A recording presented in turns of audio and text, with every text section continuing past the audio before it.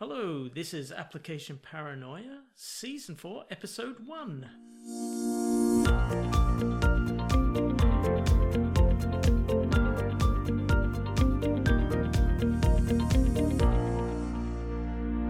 Hello, folks, and welcome again to Application Paranoia, a podcast dedicated to application security, DevSecOps, and AppScan. We're back for Season 4. Rob, how are you? It's been a while. We haven't spoken since last year. Yeah, and I'm excited for Season 4. This is going to be a good year. We're looking forward to it. I'm really excited.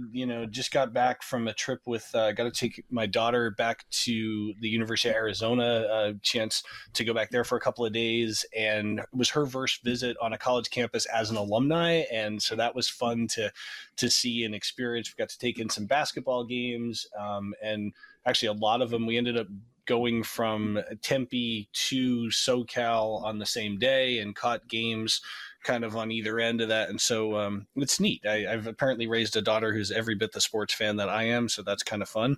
But yeah, been really good. So Chris, where have you been hiding? Oh man, it's been a great couple of months. It's good to be back though. It's very good to be back. Super busy all the time. Doing what I do. Even in the winter. And is the weather treating you well where you are? So far, yeah. It's only been snowy a little tiny bit this year, so kind of like what it was last year. We're getting dumped on tomorrow, but that's okay. Yeah. Wow. So you haven't lost any discs in the snow, I take it? No. I went to Florida and proceeded to lose 5. Where I could find them all, but not there apparently. Threw them all right into water hazards that are out of the way, or in reeds. Like, really? I came all the way here just to lose 5 discs? So I'm very glad to hear that you did not go in the water in Florida to do that. I actually heard a story yesterday. My wife out. There's an 85-year-old woman who lives in a Spanish Lakes community in Florida that was dragged in. Yeah, so the gator was going for the dog and then thought she looked tastier or something. Yeah. Yes. It's no joke. People get dragged from those what is the side of the walkways and stuff. A lot of the disc golf courses are right where the gators live. There have been stories about them being dragged in, trying to get lost discs. They're like, well, it's in the water. I guess it's gone. Yeah. So and the last time I visited, I was walking around and we saw there was a gator just on the side on one of the ponds, and so I got just hanging out. Up on. They're a menace. They're everywhere. Thank God the iPhones have Zoom, right? Yeah, I was at the OWASP conference last week in Dublin. So first time a conference in my own country. So that's kind of exciting for a change, not having to sit on an airplane. Was it sponsored by Guinness? No, it wasn't. No, it was, but I'm sure Guinness was consumed by some of the attendees. Exactly. I started a new hobby, which is all-consuming. I'm just curious if anyone else does it. I started looking at my family tree. Oh well. And I'm getting very obsessed with it. I've actually managed to take a number of family groups back to like 1700s and things like that. But it's also very expensive, because you have to download documents and stuff. But it's absolutely fascinating, So I'm just curious if any of you guys have done it. Been stupid enough to indulge in such I haven't done the family tree thing, but I've done the DNA testing, and apparently I hail from the world's worst monarch. Like, this dude was straight evil. Like the 1600s, his only notoriety is that he used to kill everyone around him, including his servants and his help and his soldiers. Like, this dude was just bad news. So apparently I'm royalty. Yeah. It was like, I think it was a Scottish king or something like that. But yeah, that's not the point. The point is this dude was bad news. But somehow his genes made it to me. That sounds like a great business model. I'm gonna get everyone to send in DNA tests, and they just tell them they're related to someone who's really horrible and famous. You're from this bad monarch or that bad monarch. You're a pain in the arse, and here's why. And there's no way you can confirm whether they're right. No, there's not. It's like, how do you know? How do you know if they're not just making shit up? How do you know? Yeah, my dad years ago got into this. He was very into this whole tree and tracing and that kind of thing, and somewhere found that he was convinced that we were related to the inventor of Tide detergent, right? So whoever actually that's a good one formula for that, but that person apparently had sold and somebody else took it to market or whatever, that kind of thing. And so I don't know how they discovered that, but like you said, it's hard to validate any of those things for real. So I've got a long tree somewhere here in the garage where it was all mapped out and everything, but no, it's the little secrets. So my grandfather, for example, I knew he'd gone to Australia in the 1920s from Scotland, but we suddenly find out that not only did he go there, I found the boat that he went there on, and then because there's ways of tracking that, and I found when he arrived. And then I found that he got married in Australia. And then I found that he left and went back to Scotland on his own. That's interesting. And then got married to what became my grandmother shortly after He's that. been married to two people at the same time? Looks like I got the lucky end of this stick, just having a bad king in my ancestry. So sort of confronted by my father and a few others with it, and I go, didn't know that. Grandfather was a philanderer? What? Now it did. In fairness to him, it did say on his marriage cert, and no one had seen it, that he was divorced. Oh, really? He wasn't a bachelor; he was divorced. So that was what gave the clue that he might have been married before. So, wow, that's crazy. But it's like forming a puzzle. You feel like a detective, It's like it's very, anyway, it's obsessive. That is very cool, though. We'll be looking forward to more interesting ancestral fun facts as we go through the season. I have loads. My great-great-great-grandfather used to live in America. Then he moved to Australia. Then back to Scotland. And that's how it all happened. Yes. Back in the day, it wasn't just a plane ride. It was like a months-long journey over who knows what kind of waters. Nice. Yes, we'll be looking forward to the Twitter polls of who do you think Colin is related to? Yeah. Which king is in his history? Is it a good king or a bad king? Yeah, exactly. Or is it Don King? Oh dear. No, that would be a duke, an earl, a baron. Who knows? Yes. Genghis Khan, maybe. Yeah. Does your family have a crest, Colin? Yes. Yeah. Look, we could spend ages on it. For another day, for another topic. I mean, there's so the Scottish ancestry is very, very interesting because at a certain point in Scottish history that made to take English names. So even though I have a surname Bell, the family name would be Macmillan. And that would have been forced upon a certain family at a certain time by, the fierce people that came from the south of the island of Britain. Whoever they may have been. Those English people. Is that one of those situations where they changed the name to hide that they were Scottish, kind of thing? Yes, exactly. Yeah, exactly. That's crazy. And it was to very me. common. Yep. Yeah. But there's a lot of that. But then that gets sort of passed on. So people, What a wild time to be alive, if you ask me. Having to change your name just to live, just to survive, just so you don't get hunted for sport or whatever happened back then. Craziness. Well, I don't know. I don't think it's so much that it's so that you can thrive in the village and be able to sell your wares and do all the things that you want to do. Yeah. live on a certain piece of land. Hunted for sport. On the north part of the island. The island. The island.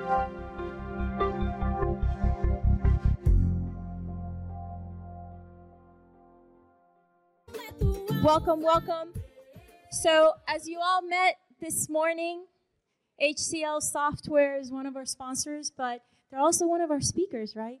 So, Rob, we're very excited because they also host a podcast, and they are here to kind of share a little bit of their knowledge with a couple of interesting folks.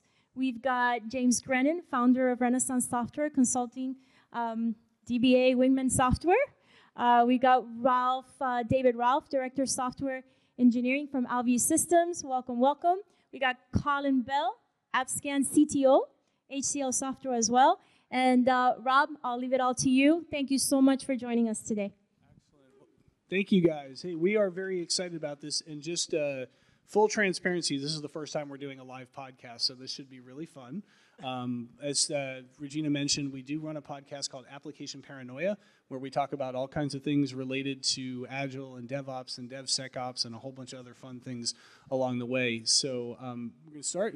Colin, want to say hello?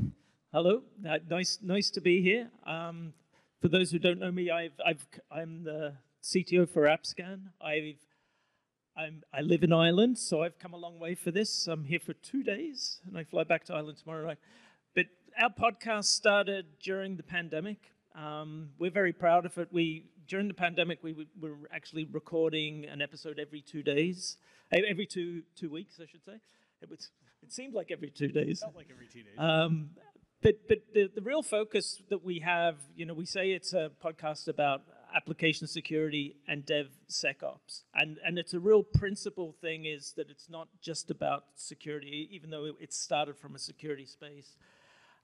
We're very much interested in knowing, talking to thought leaders. That's what we focus a lot on. We get a lot of people on our show who are leading experts on certain topics.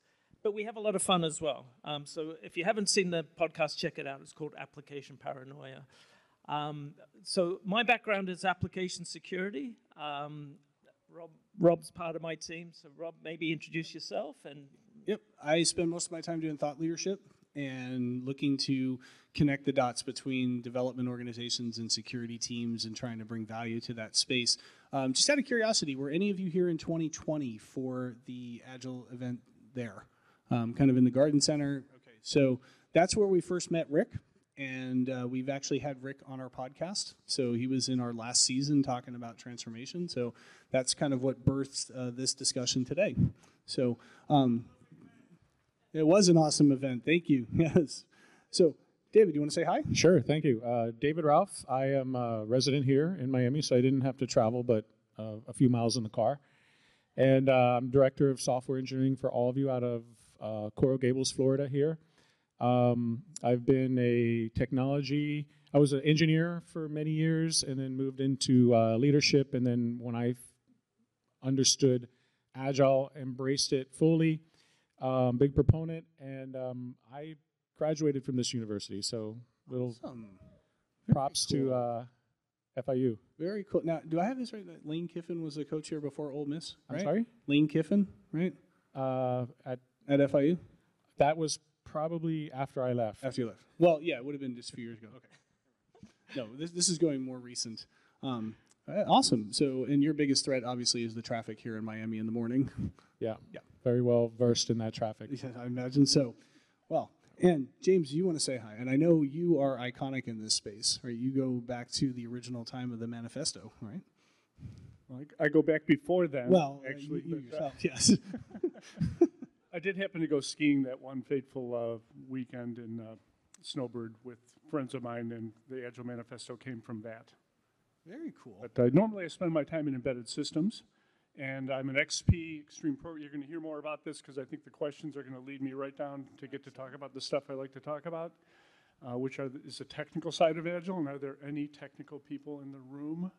Okay, I see two. Okay, this is one of our problems. Okay. So I help embedded systems engineers learn Agile engineering practices, test-driven development in particular. Very cool. Very cool. Well, so I'm excited about this conversation and you guys in particular because I think, looking at us, right, we've been around this place for a little while and have done a bunch of things in here. So we've heard Agile for a long time. One of the things I'm curious about is, do you think that there are major innovations or changes still to come in Agile, or have we kind of hit the crest? And either one.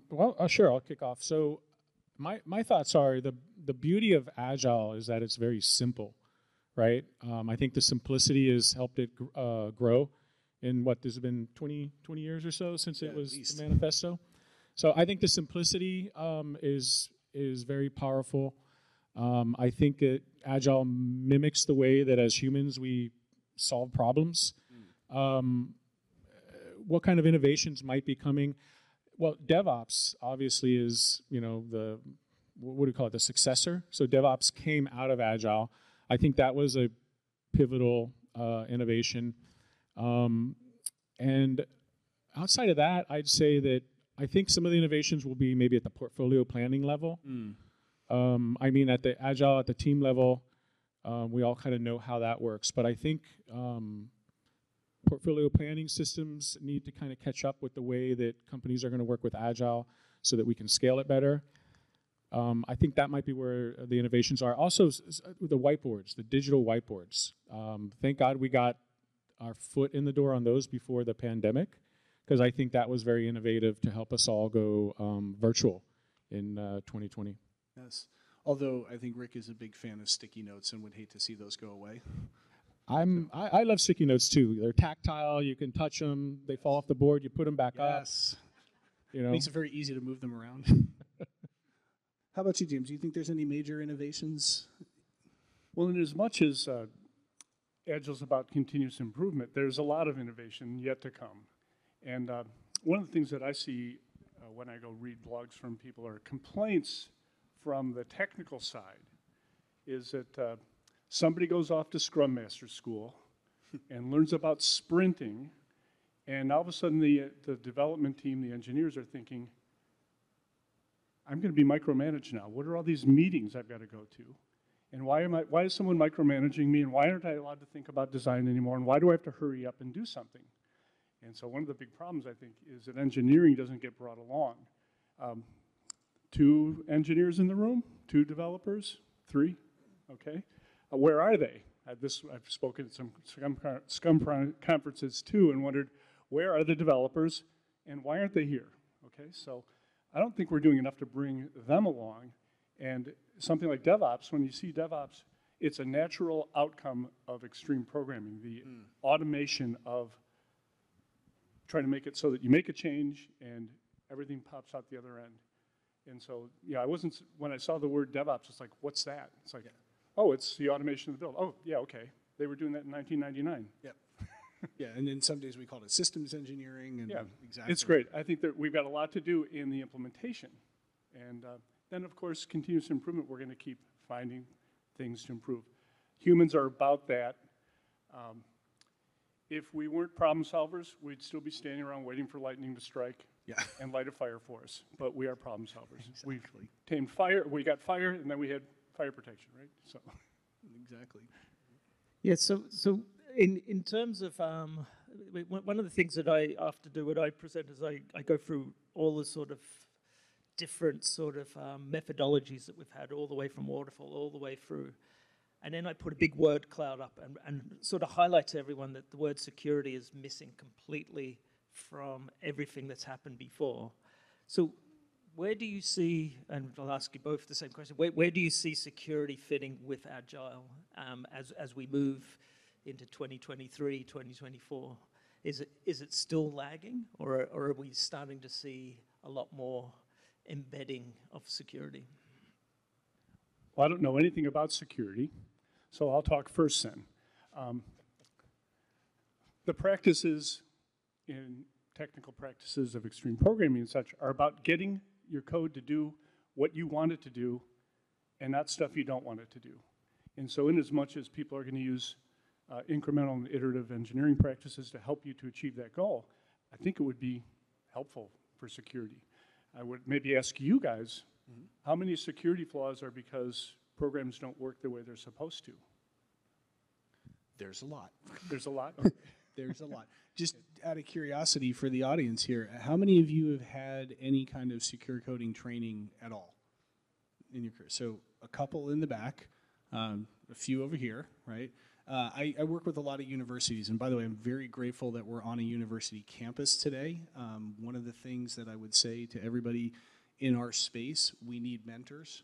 We need folks who are reaching out, so being here, I think, is very cool for that. But if you were to go to most universities, pull up the course catalog, and look for secure coding classes, you may find a couple. But the common denominator for almost all of them is that they are only mandatory for dedicated cybersecurity majors. And I think that's a real problem, because anybody who is doing programming these days needs to know how to do that, and particularly because most of the stuff is being done open source. So things are shared, all of that. There's only one university I'm aware of right now that's fully integrated it into all of their software classes and things of that nature. So what that means is the average developer who's come out of that space wants to write secure code. I've never met one that says, yes, I would love to be insecure. But, I mean, that's a whole different problem. But I'm in a hurry. Let's be insecure. Yeah, exactly. It makes it super easy. But they just don't know. And the flaw in the logic, right, we talk about Agile and the transformations there. If you go and put a defect or something like that into a Jira ticket, stick it in a backlog, the chances are good that a developer will know what to do with something like that. They'll have an idea of how to fix it. They'll know where to go to get information. If we do the same thing with security vulnerabilities, they often go, I have no idea what to do. My code compiled fine, it worked fine, it passed all the unit tests. What's making it insecure? And so that challenge becomes, how do I fix that, right? And that's where the security teams get involved in those kinds of things. And I'm sure you've seen a lot of that as well, Colin. Yeah, it varies an awful lot, but it's more getting it in ground. I think the starting point, and we may even hit on it, is looking at things like threat modeling and getting that working effectively in the sort of development team, so it's part of the practice. Absolutely. Yeah, I would add to that. A decade ago, security was something we did some pen testing kind of after the fact, and then we would capture that and go back and make adjustments. But I've had the privilege of working for a financial institution for 16 and a half years, heavily regulated by, in this case, the OCC, a government body. And the audit and compliance was such that 10 years ago, my team and I and the bank had to focus on security, but not after the fact. So I feel like that regulation kind of pushed my organization a little forward in being conscious of security. It really has to start at the beginning of the SDLC, right? Security is not an after-the-fact thing. It starts in Agile, your definition of ready, right? It's part of your definition of done. It's everyone's job for security. It's the engineers, it's the QA people, it's even the business analyst. We have some really great automation tools now that can help us. You know, if you're using Git, you can scan your code for vulnerabilities. There's code scanning plugins that you can have now that will code scan, so you can catch security early. Yes. But really, it's everyone's job. It starts at the beginning of the SDLC. And there was a conversation having just a minute ago, and it resonated with me. You hear DevOps, and then you hear DevSecOps. Like, I don't think you need the SEC in there, the security. I think DevOps should be end-to-end security ingrained in the entire SDLC. Yes. Now, we are in Florida, so we have to be a little bit careful talking about the SEC. So what's an example of something that one of these scanners might find as a security vulnerability? Me, as somebody who doesn't know anything about it, it's like it's scanning for something. What's it looking for? So there's a list of the top 10 vulnerabilities. I think it's called OWASP, OWASP perhaps. Yes. And that's the top 10. So those are the givens, right? It would be SQL injection. Like this field is numeric, and that's all it's supposed to take is a number. But somebody can type in letters in there. That shouldn't happen. The field should take no more than 6 characters, but for some reason it takes 350 characters. So you can put a lot of malicious code in there and try to probe and so forth. So those kind of things we can catch automatically now with our scanning software. SQL linter, people who write SQL, the SQL code in the software, we can scan that now and find vulnerabilities, like things that shouldn't be allowed to do. So those are kind of the, cross-site scripting. I know I'm getting a little techie here, and I don't mean to, but it's all out there. So you can really, it's a start is just implementing the software for code scanning, and then using that, getting the feedback, deciding what you're going to take as that's valuable, and ignoring what might be noise. So it's gotten simpler now. Yeah, we have a number of different capabilities that we have, and it starts with code scanning. But we also have, which I think is starting to emerge as a much more accessible means, is called IAST, which is Interactive Application Security Testing. So what you actually do with this is you put it on an application server as a monitor. And so when you're maybe doing your testing functions, so maybe you've got testers that are doing their normal sort of test activities, this is looking for vulnerabilities automatically in the background, and then reporting on it. And it is those sorts of vulnerabilities where someone is maliciously, or not maliciously, but someone maliciously could access something that they shouldn't. Yeah.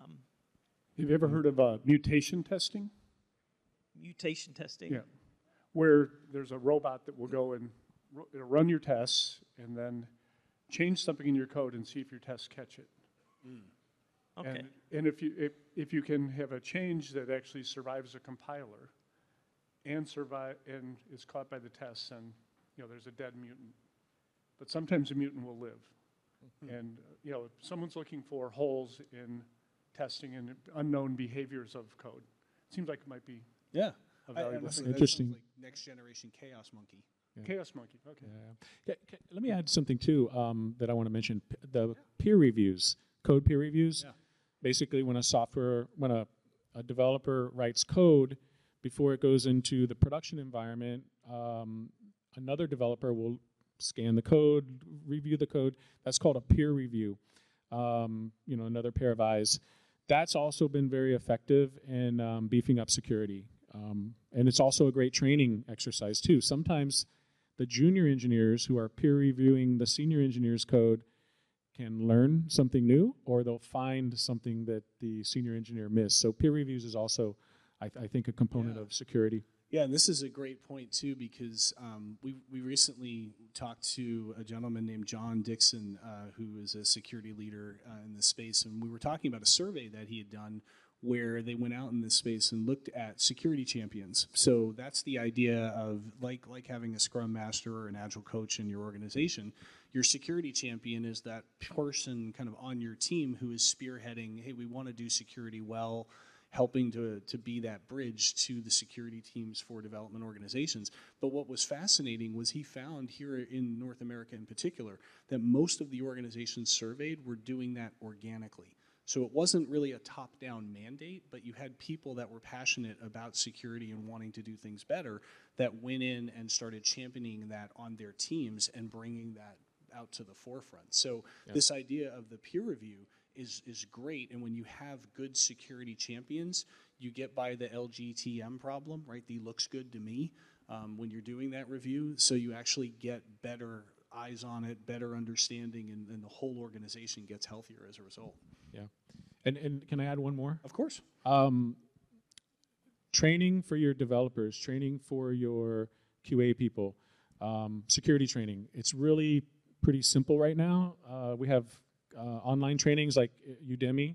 There's probably another vendor out there, but if you've heard of Udemy, it's just great online training. If you train your engineers on what to look for and your QAs of what to look for from a security perspective, they will find things. So training is a big one. Yeah, and if you're looking for recommendations, come swing by our booth. We've got a bunch that we can make that are not just ours, I promise. But So you mentioned peer reviews, and I'll just go a little extreme from there. One of the practices of extreme programming is pair programming, which 20 years ago seemed like a scary thing. You have to sit with someone and program. I didn't get into programming to sit with people, and I wanted to talk to a computer, not another person. And this has evolved into collaborative programming that small teams will work together. And so if peer reviews are helpful for security problems, this thing called mob programming would probably be very helpful, especially if there's somebody that knows something about security that shows up in the mob every now and then. you're going to have another opportunity to find vulnerabilities before the Yes. bad people do. What do we call the bad people? Well, Hackers? Oh. I don't know. but Malicious actors. Malicious hackers. criminals. There are ethical hackers, I will just say that. Right, they're the good guys. But yes, we want the mob beforehand because we don't want the angry mob afterhand. Good point. Yes, definitely. Yeah. Do you want to take the next one?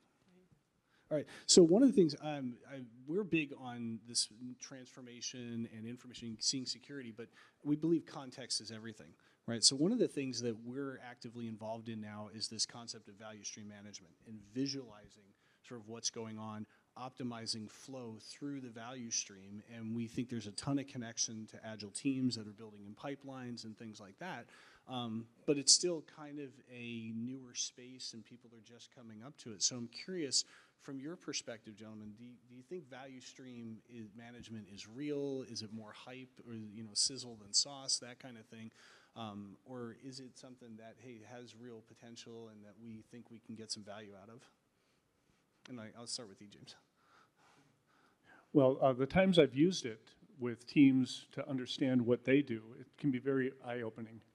I was working with a company who was had a very heavy process. This was in the early 2000s, in the early days of extreme programming, and they wanted some help. And I was there as their coach and kind of a disruptor. And I said, well, would you lay out what you're doing? And they put their process together, and it filled up a whole whiteboard. And I said, well, where's the valuable part done? What's the part that the customer cares about? And then they kind of looked carefully and said, well, this part right here. And the whole board was filled with other stuff. It's like, how do we do more of that and less of this other stuff? It's like, okay, because they've built themselves I heard a really clever name for this. It's called process scar tissue. And I didn't think of it, but their process is where if there was ever a mistake, they would go and analyze it to some extreme extent, write it into the process so no one would ever have to make that mistake again. They were suffering from severe process scar tissue. Wow. And but value stream mapping was super valuable for them to look at themselves and say, oh gosh, we are not emphasizing this part enough. We put all the safety around us, but we can't get anything done. That's amazing. So I have a question. So value stream management, right? That's our topic. And value stream mapping, right? They, in my mind, they kind of one is a management, a practice area, right? Value stream management, right. And one is an exercise in mapping processes from end to end. So that was the one I was mentioning. What's that? Talking about the other one? I don't know about the other one. Yeah. So I'll tell you what I know of value stream management. So the organization that I work in now, we track initiatives, which is the kind of highest level. Initiative could be something that happens over the course of a couple quarters, maybe a couple years. And then within the initiative, we have epics, which we talk about in Agile all the time. And epics have backlogs, and then we have stories and sprints. So the tools that we use right now at my organization give us a picture of from the initiative level down to the story level down to velocity points. And I think that transparency to me is what I'm considering value stream management, like being able to look at your value stream, monitor in real time, where might there be bottlenecks, and then finding the constraints, like busting, what is it called, busting the constraint busting. There's a better name for it. I can't think of it now. But it's okay, we can invent terms. What I mean by that is if you've got 10 Scrum teams, but they all rely on a tech ops group or a DevOps group or a QA group, and you're doing your PI planning. PI planning, I think, is a big component of value stream mapping because that's where you can find the constraints that you need to bust, and everything's kind of funneling to one group. Now you can find out, okay, here's a constraint we have, and how do we bust the constraint? How do we free up the constraint of this one group that's needed for 5 different epics? So I think of value stream management in that sense, being able to visualize from end to end. We use Jira on the back end. We use a portfolio management system on the front end, and they're connected together for real time. So that's kind of like the way I see value stream management working at my organization. I've been at organizations where this didn't work. So that's my comments on that. So the question I'd have on that is, that information, who is that most useful for? Oh, great question. So the Epic delivery and the Agile delivery is on Jira. That's our tool. The portfolio management system is for the product group. So that's their tool.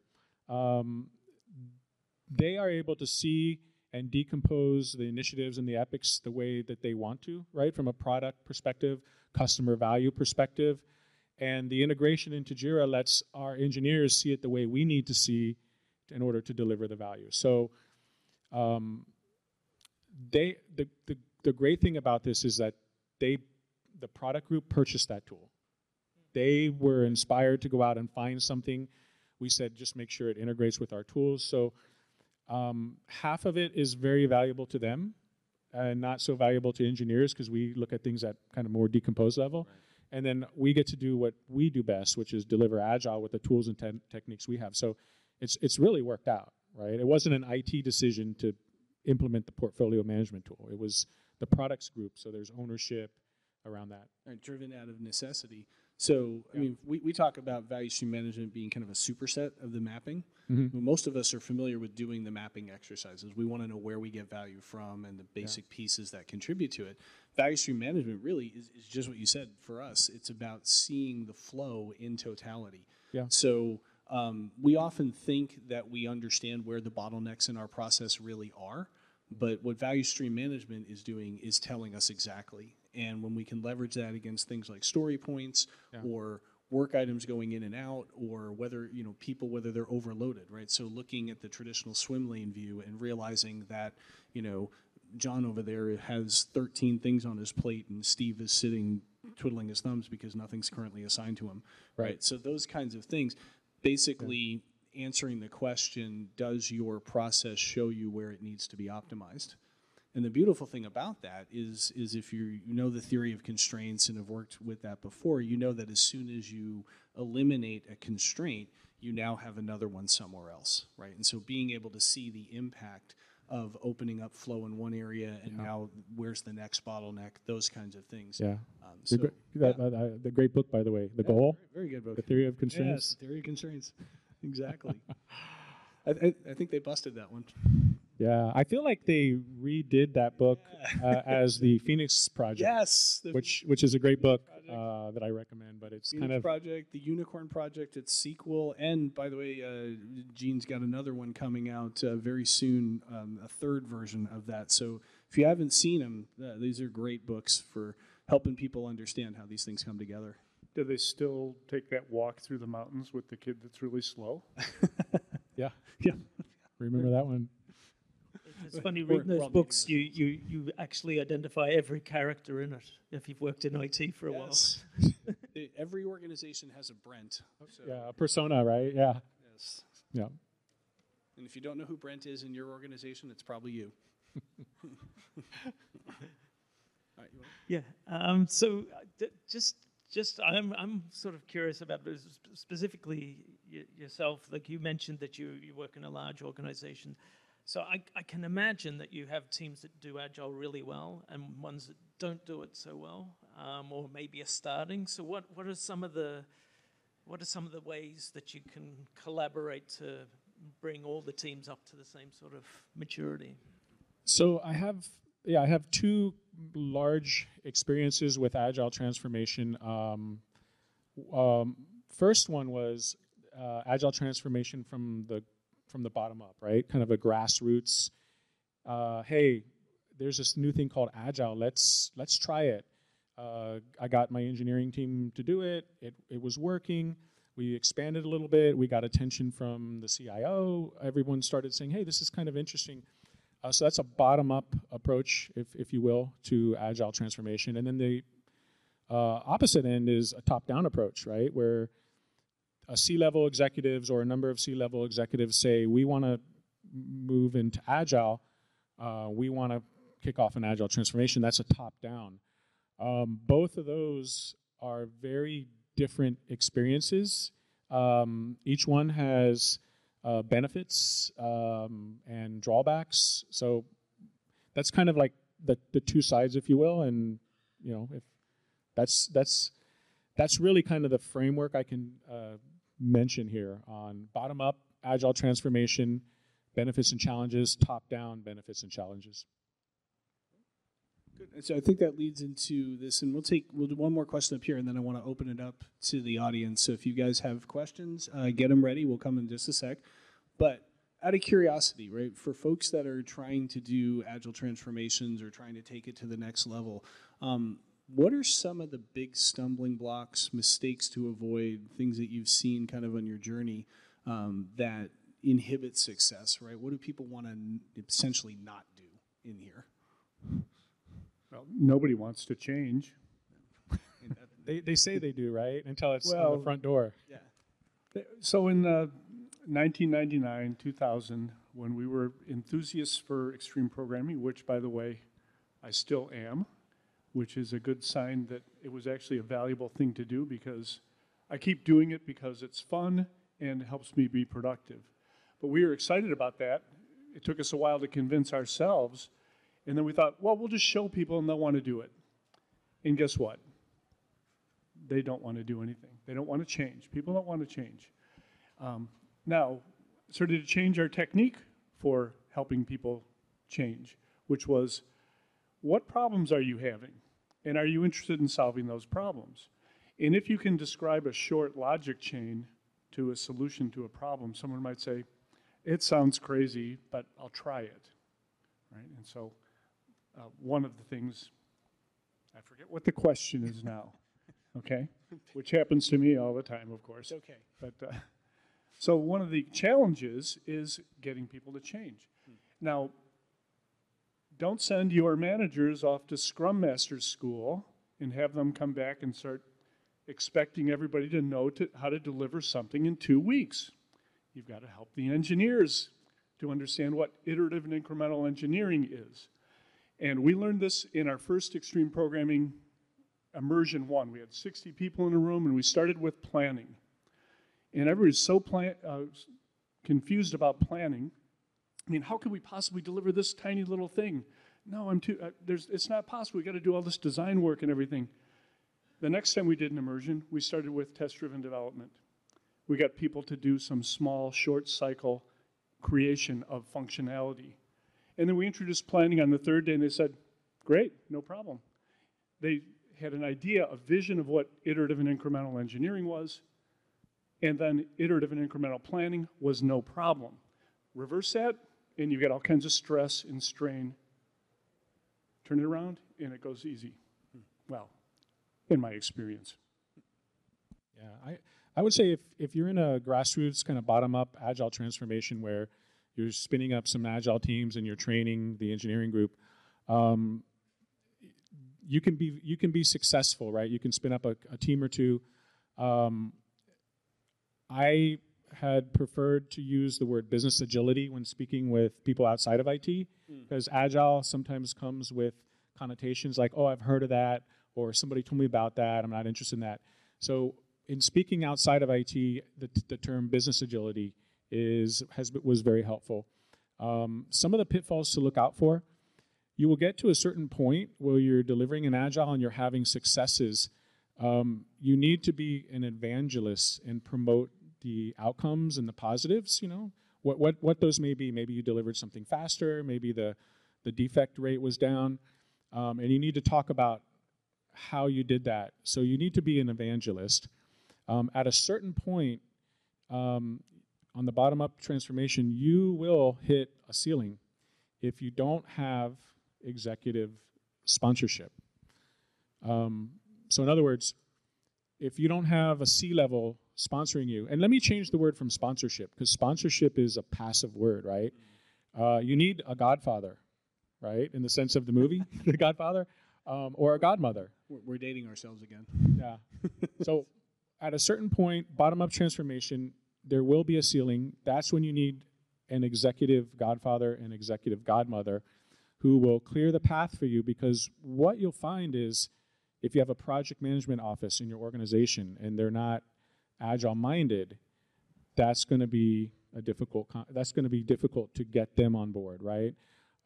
So that's the bottom, kind of my thoughts on some of the challenges bottom up. Excellent. Way before Agile, there was the company I worked for, a big company out of Boston called Teradyne.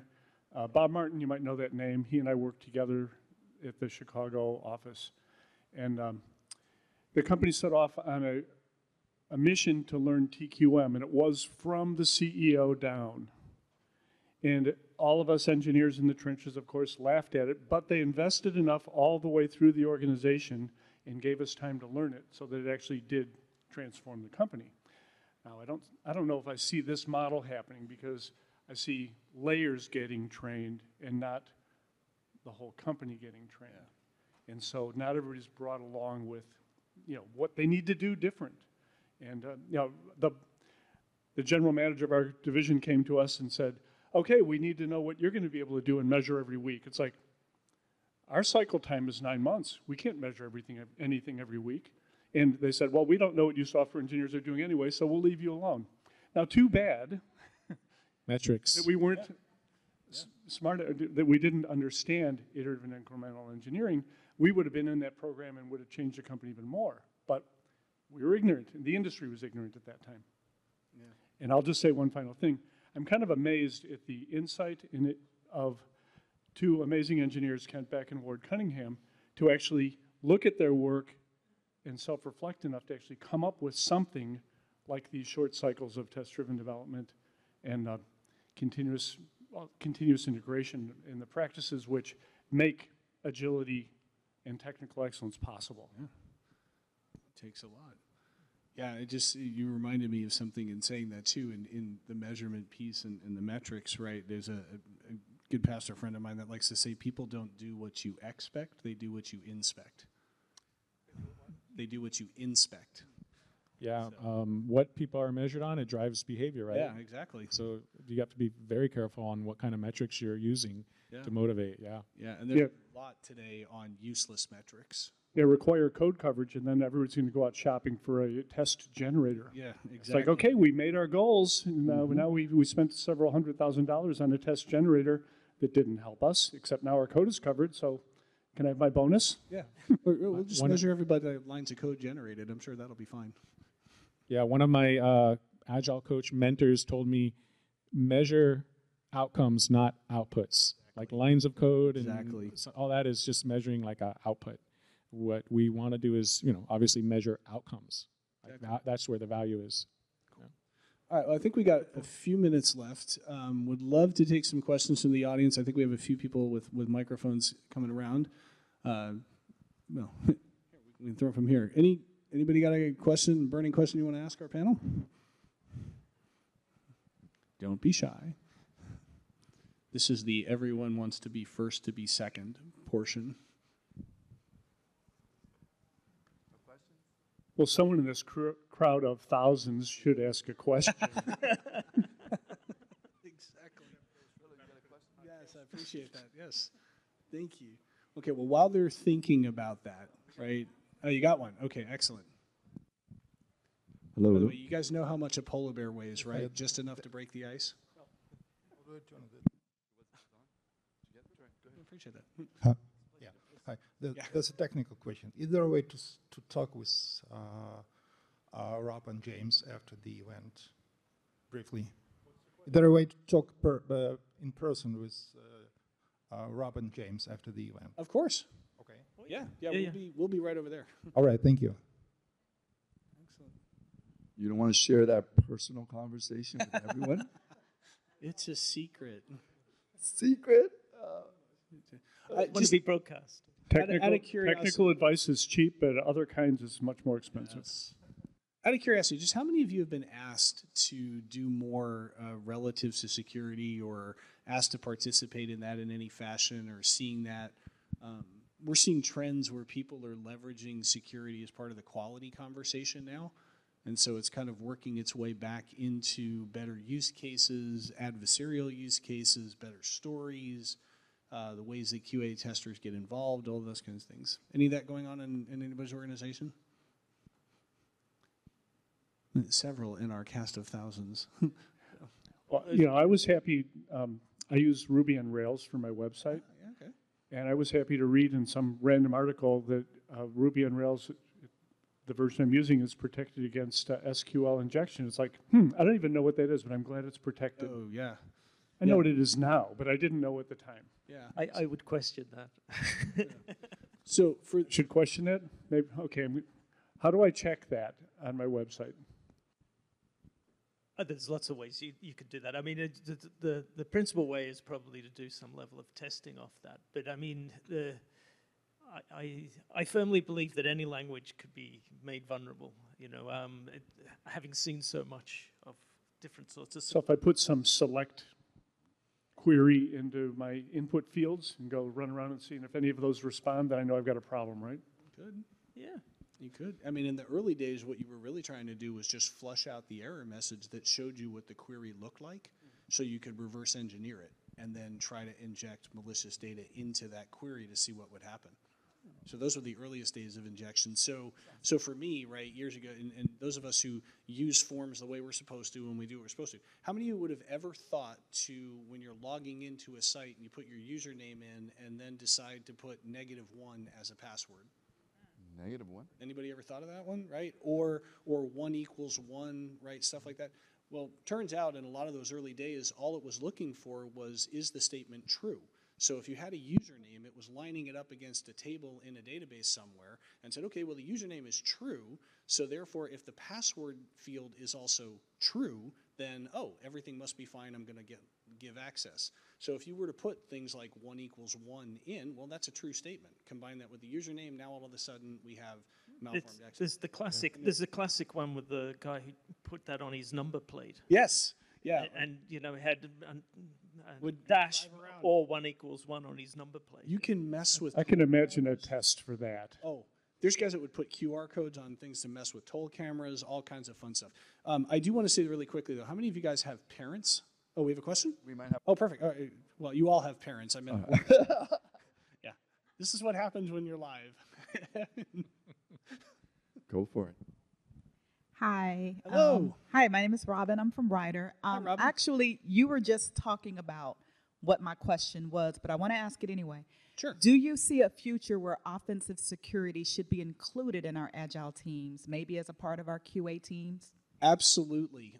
In fact, if you were to ask me where I think application security as an industry is going, that idea of learning from where we're attacked and threat intelligence is very important to that, right, coming in. So offensive security, some people call it ethical hacking, right? It's the idea, when you mentioned penetration testing before, this idea of, well, we're going to exercise things against our applications in an adversarial manner to find out if they're vulnerable before somebody else does. So there are whole teams, IBM X-Force is a good example of this, where they'll go out and they'll attack applications and then come back and tell you, hey, this is where you might be vulnerable and maybe you want to do something about that. We used to see a lot of movies around this, like in the 80s as well, where people like Hudson Hawk, right, would go into a museum and he'd try to steal an artifact and come back and give it to him and say, you're not as safe as you think you are. Think that same mentality with applications. So we are seeing that.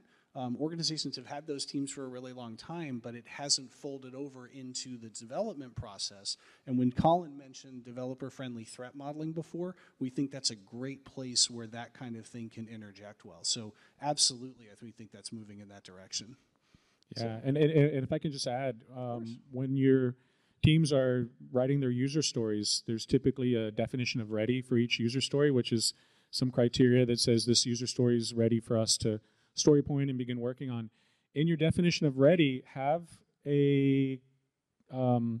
something regarding security, right? Just some general questions to make the team ask themselves, are we considering security? Do we need to?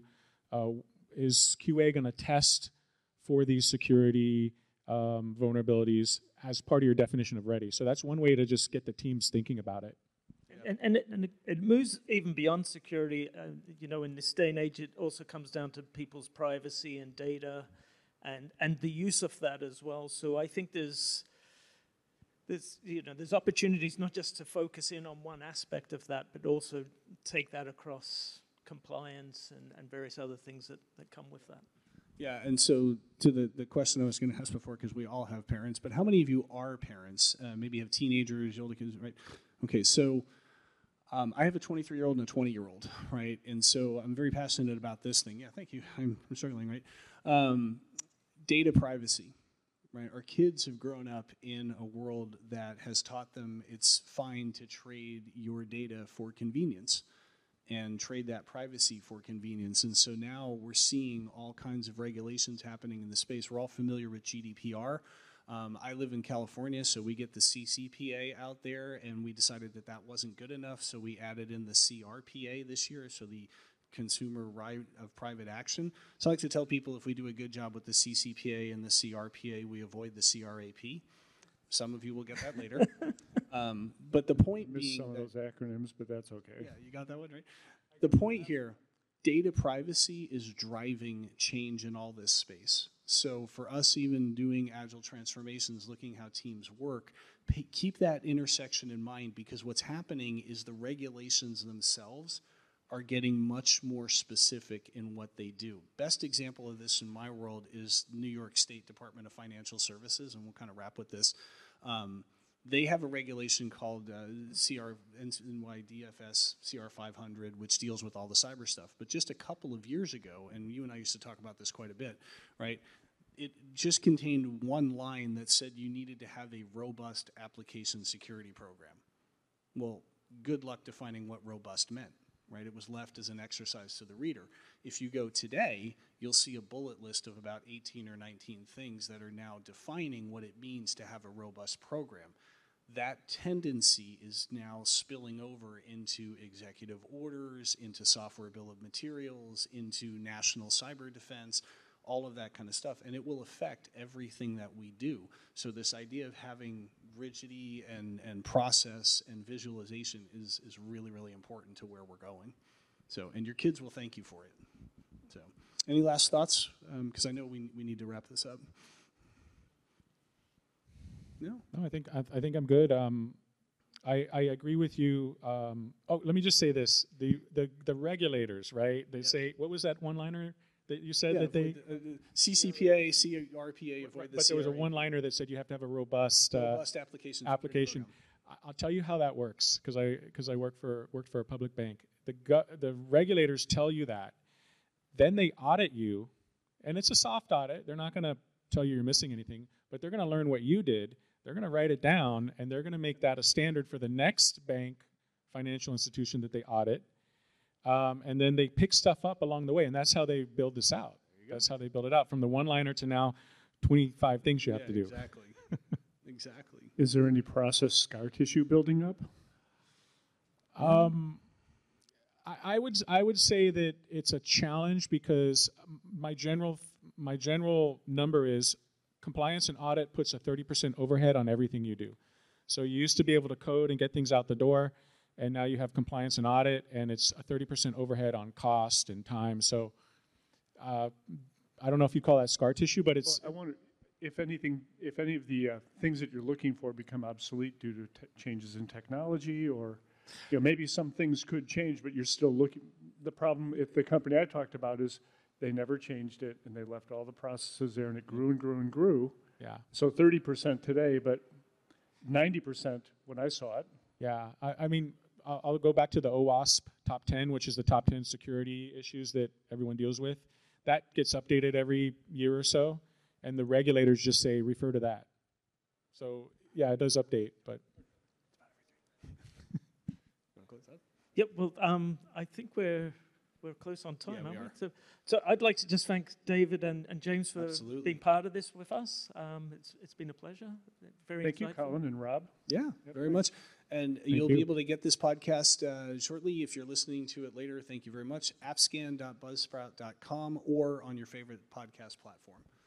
All right. Thanks very much for having us. Thank you. Rick.